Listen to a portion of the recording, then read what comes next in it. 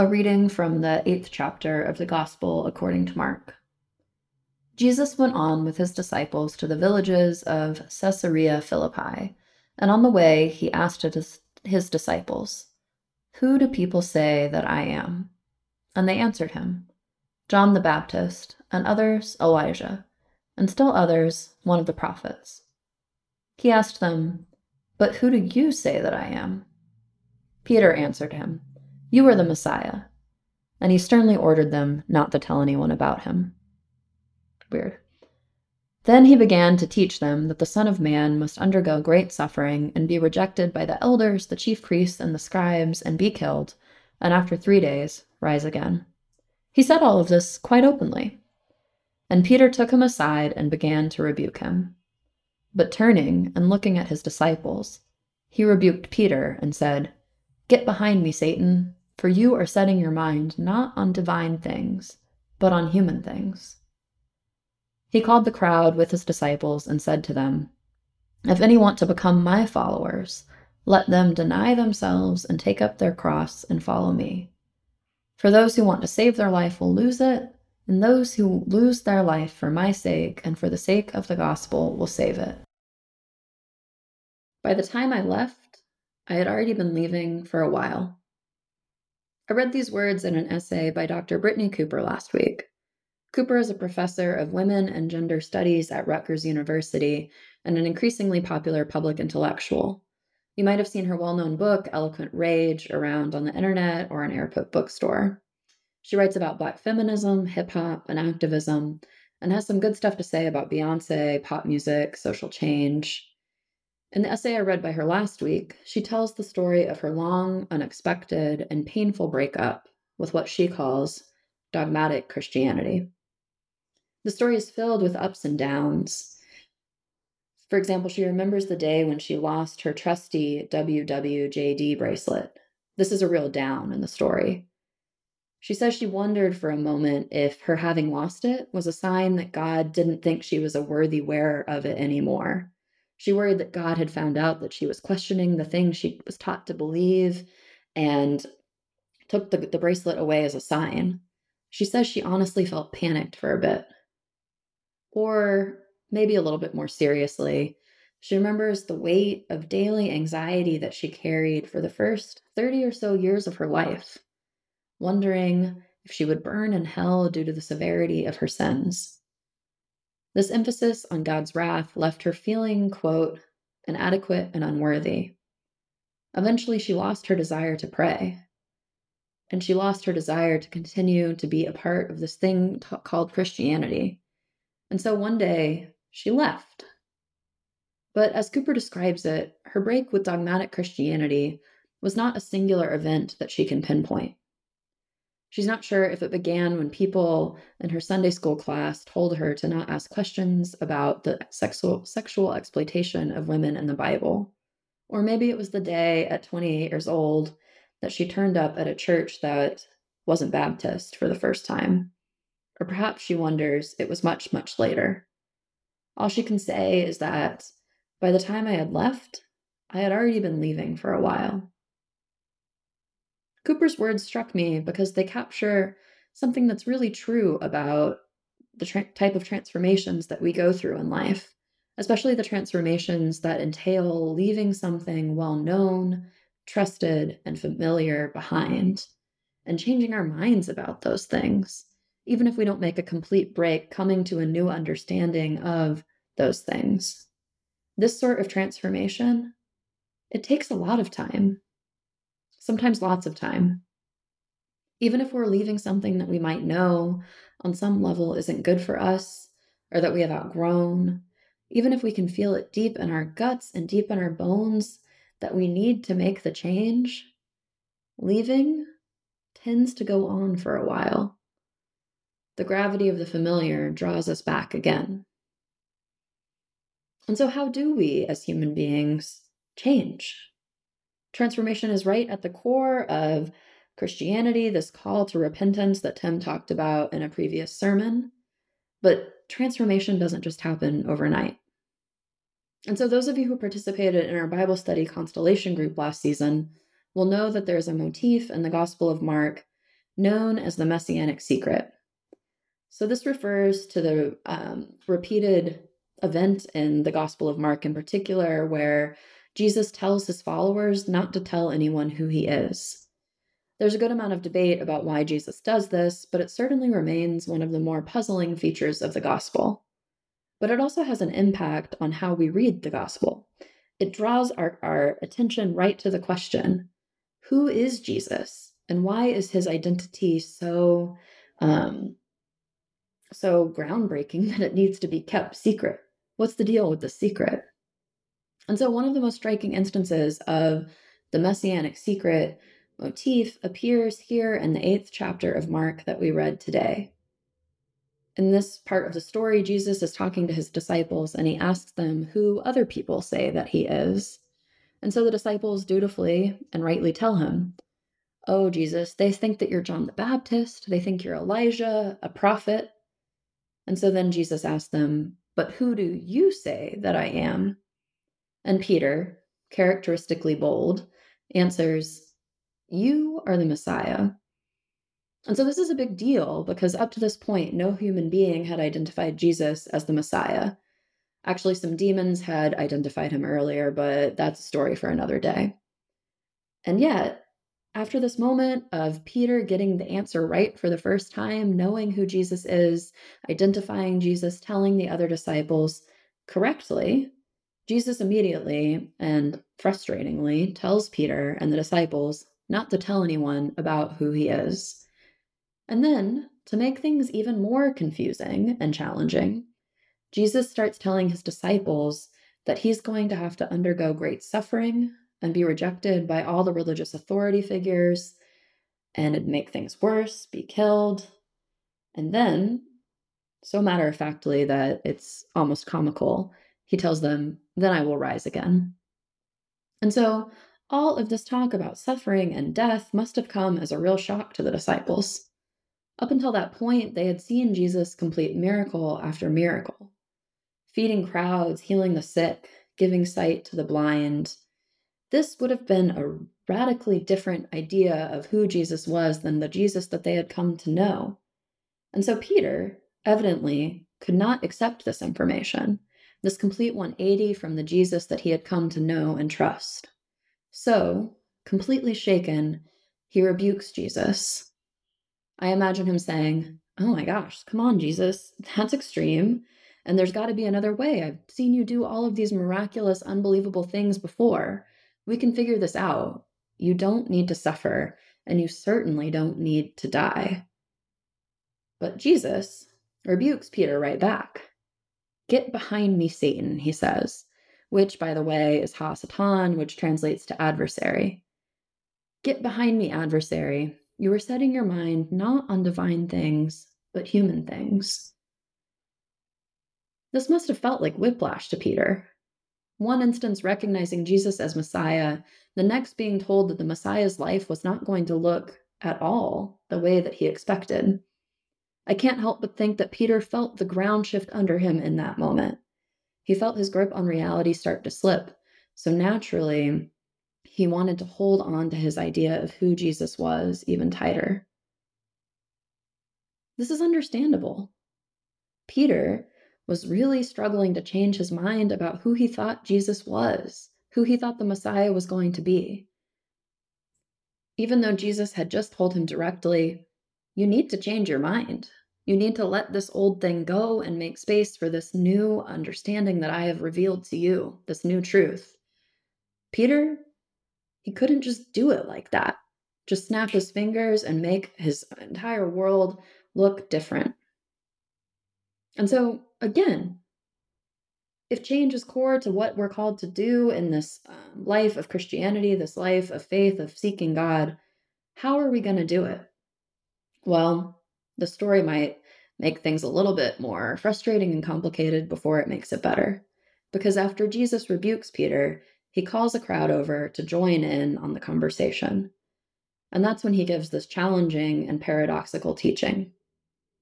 Jesus says, "If any of you want to become my followers, let them deny themselves and take up their cross and follow me.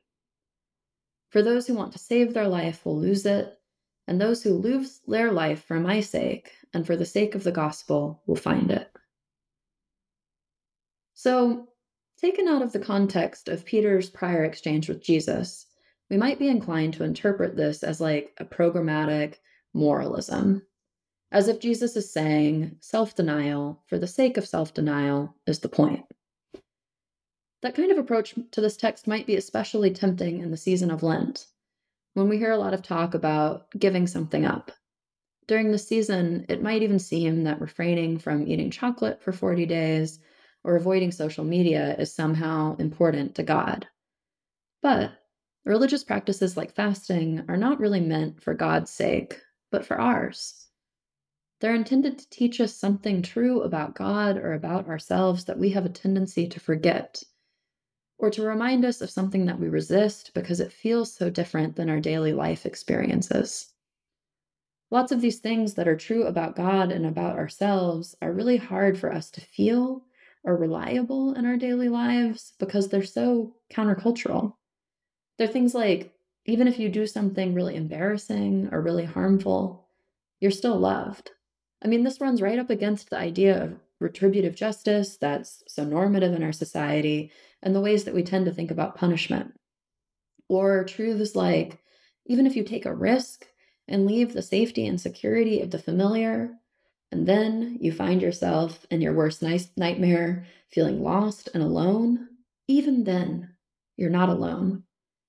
This runs up against the kind of conservative tendencies that it's better just to stick with the status quo, because at least the status quo is a known factor, and staying there is better than risking possible failure of making a change, even if it's a necessary change. And so we have these practices, these spiritual practices, as ways for us to internalize these truths about ourselves, these truths about God that run up against common sense. And I wonder if what Jesus is saying in this passage and context of the prior exchange with Peter is an invitation to a challenging type of spiritual practice. The practice of being changed, of changing our minds, of letting God actually change who we thought we were, of what we thought our lives were going to look like, of the direction that we were going to go. And so, how, in the season of Lent, how are we going to practice being open to this sort of change, this sort of self denial that opens us up into a radically different, at times, way of experiencing ourselves and experiencing the world? Well, if you've chatted with me in the past 9 months or so, you've almost certainly heard me talk about climbing. Because the truth is, I've gotten a little bit obsessed with it of late, and I talk about it kind of all the time. And while that's a little bit embarrassing because it's a complete stereotype about people who get into climbing, I'm about to do it again, so bear with me. So, something that's become immediately apparent to me about climbing is you have to be in a really regular rhythm of gripping one handhold and then intentionally letting it go to move up to the next one. I mean, as much as you might want to hold on to one handhold for dear life, especially when you get up high or have to make a big move, inevitably, you're going to have to let go and release your grip at some point if you're actually going to make any progress. The truth is, this letting go is often terrifying. So terrifying, in fact, that one of the most common experiences I have in climbing is being halfway up a wall and finding myself frozen. I'm willing to experience the 1 second of vulnerability that it would take to let go of my hand and move it to the next hold. This results in a self defeating experience of exhausting my hands and fingers to the point that my grip starts to slip. And so I either fall off the wall or have to just climb down and take a break. And the truth is, this willingness to open up your grip and let go, even for just a second, it doesn't come easily. It takes practice and it takes intention. A good portion of my time at the climbing gym is actually spent standing or sitting on the ground, looking up at the handhold that I got stuck on last time, and giving myself a little pep talk. Okay, Next time you go, just try and let go. Just try and let go. That's your only goal. And so I sit there and I focus and I try and work up the courage to the next time I try, just let go. And the truth is, it doesn't always work. Sometimes I get up there to the same spot and I get stuck again in fear. Other times I get up there and I'm finally brave enough to move my hand, but then I slip and I fall. And so what that has led me to is a realization that even more than letting go, that learning to let go, there's also this process of developing trust. Trust that the mat will be there to catch you when you fall. And so, big fan of introspection and self reflection that I am. What I've learned about myself through this practice of climbing, of giving myself pep talks to let go, is a really undeniable reckoning, look in the mirror with the ways that I struggle to let go in a lot of areas in my life. I'm not gonna go through the laundry list of all of those ways because I wouldn't be able to let go of the things that I left off the list, but just trust me, my struggle with letting go is a real obstacle in my life. But I suspect I'm not alone in that. The truth is, letting go of what we know, leaving the places where we're comfortable, leaving the familiar, trying out a new way of living or being is a deeply terrifying thing for a lot of us. I mean, it's the sort of thing that we work on for like years in therapy. And so, even if we know that letting go is vital to our life, making this change, leaving this job, this relationship, whatever it is, changing the ways that we think about something, the ways that we relate to religion, even if we know that those things would be good for us, there's something deep in us most of the time that would rather hold on. I mean, grasping is one of our most basic instincts as human beings. Newborn babies are born with a literal grasping reflex. If you've ever touched a newborn's baby's palm, they'll curl their tiny fingers around yours. They'll hold on tight. It's really cute. But it also, I think, shows us something deeply true about us as human beings. We want to hold on.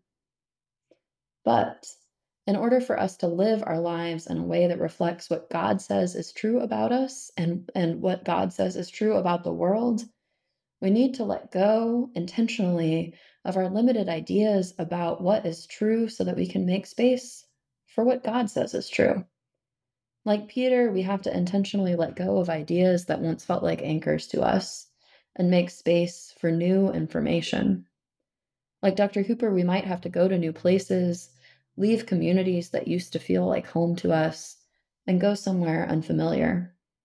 Like me, stuck up there on the climbing wall, we'll have to risk letting go of that handhold that feels like the only thing keeping us from a terrifying fall, and let go, trusting that the mat will be there to catch us when we do. Because we will fall. Inevitably, change will bring us through periods of falling. It will leave us feeling utterly lost at times, wanting to rebuke God, rebuke Jesus, rebuke the world around us in frustration. But in order to save your life, you must be willing to lose it. In order to save your life, you must be willing to lose it. What if Jesus' teaching is not meant to shame us, but is really just a realistic description of what it feels like to let go? My hope for us in the season of Lent is that it can be one where we practice internalizing the idea that on the other side of great loss, there is new life. That this season can be a time where we take some time to intentionally look back on periods in our life where we felt like we were absolutely lost and draw connections to how those periods of being lost were essential to leading us to the place where we are now. I hope that in this season, each of us can take some time to identify the things in our lives that we might be being invited to let go of. Or that if we are in the middle of a big change and transformation in our lives right now, if we're letting something go intentionally or by force, that we might find hope in the teaching of the Easter season that there is new life even after great loss. even after death. And so at root, that's what this idea of giving something up symbolizes for us. It is not meant to show us that that God wants our suffering, God wants our self-denial. It is meant to show that God is with us even after great loss, even after we've let something go, even in the midst of lostness, God is there. In the season of Lent, my prayer is that you might hear the question, what do I need to let go, as an invitation to more life? And that you might find ways to practice, even in little ways, even if you fall, letting go, knowing that you won't be alone, even if you feel lost. God will meet you and catch you right there. Amen.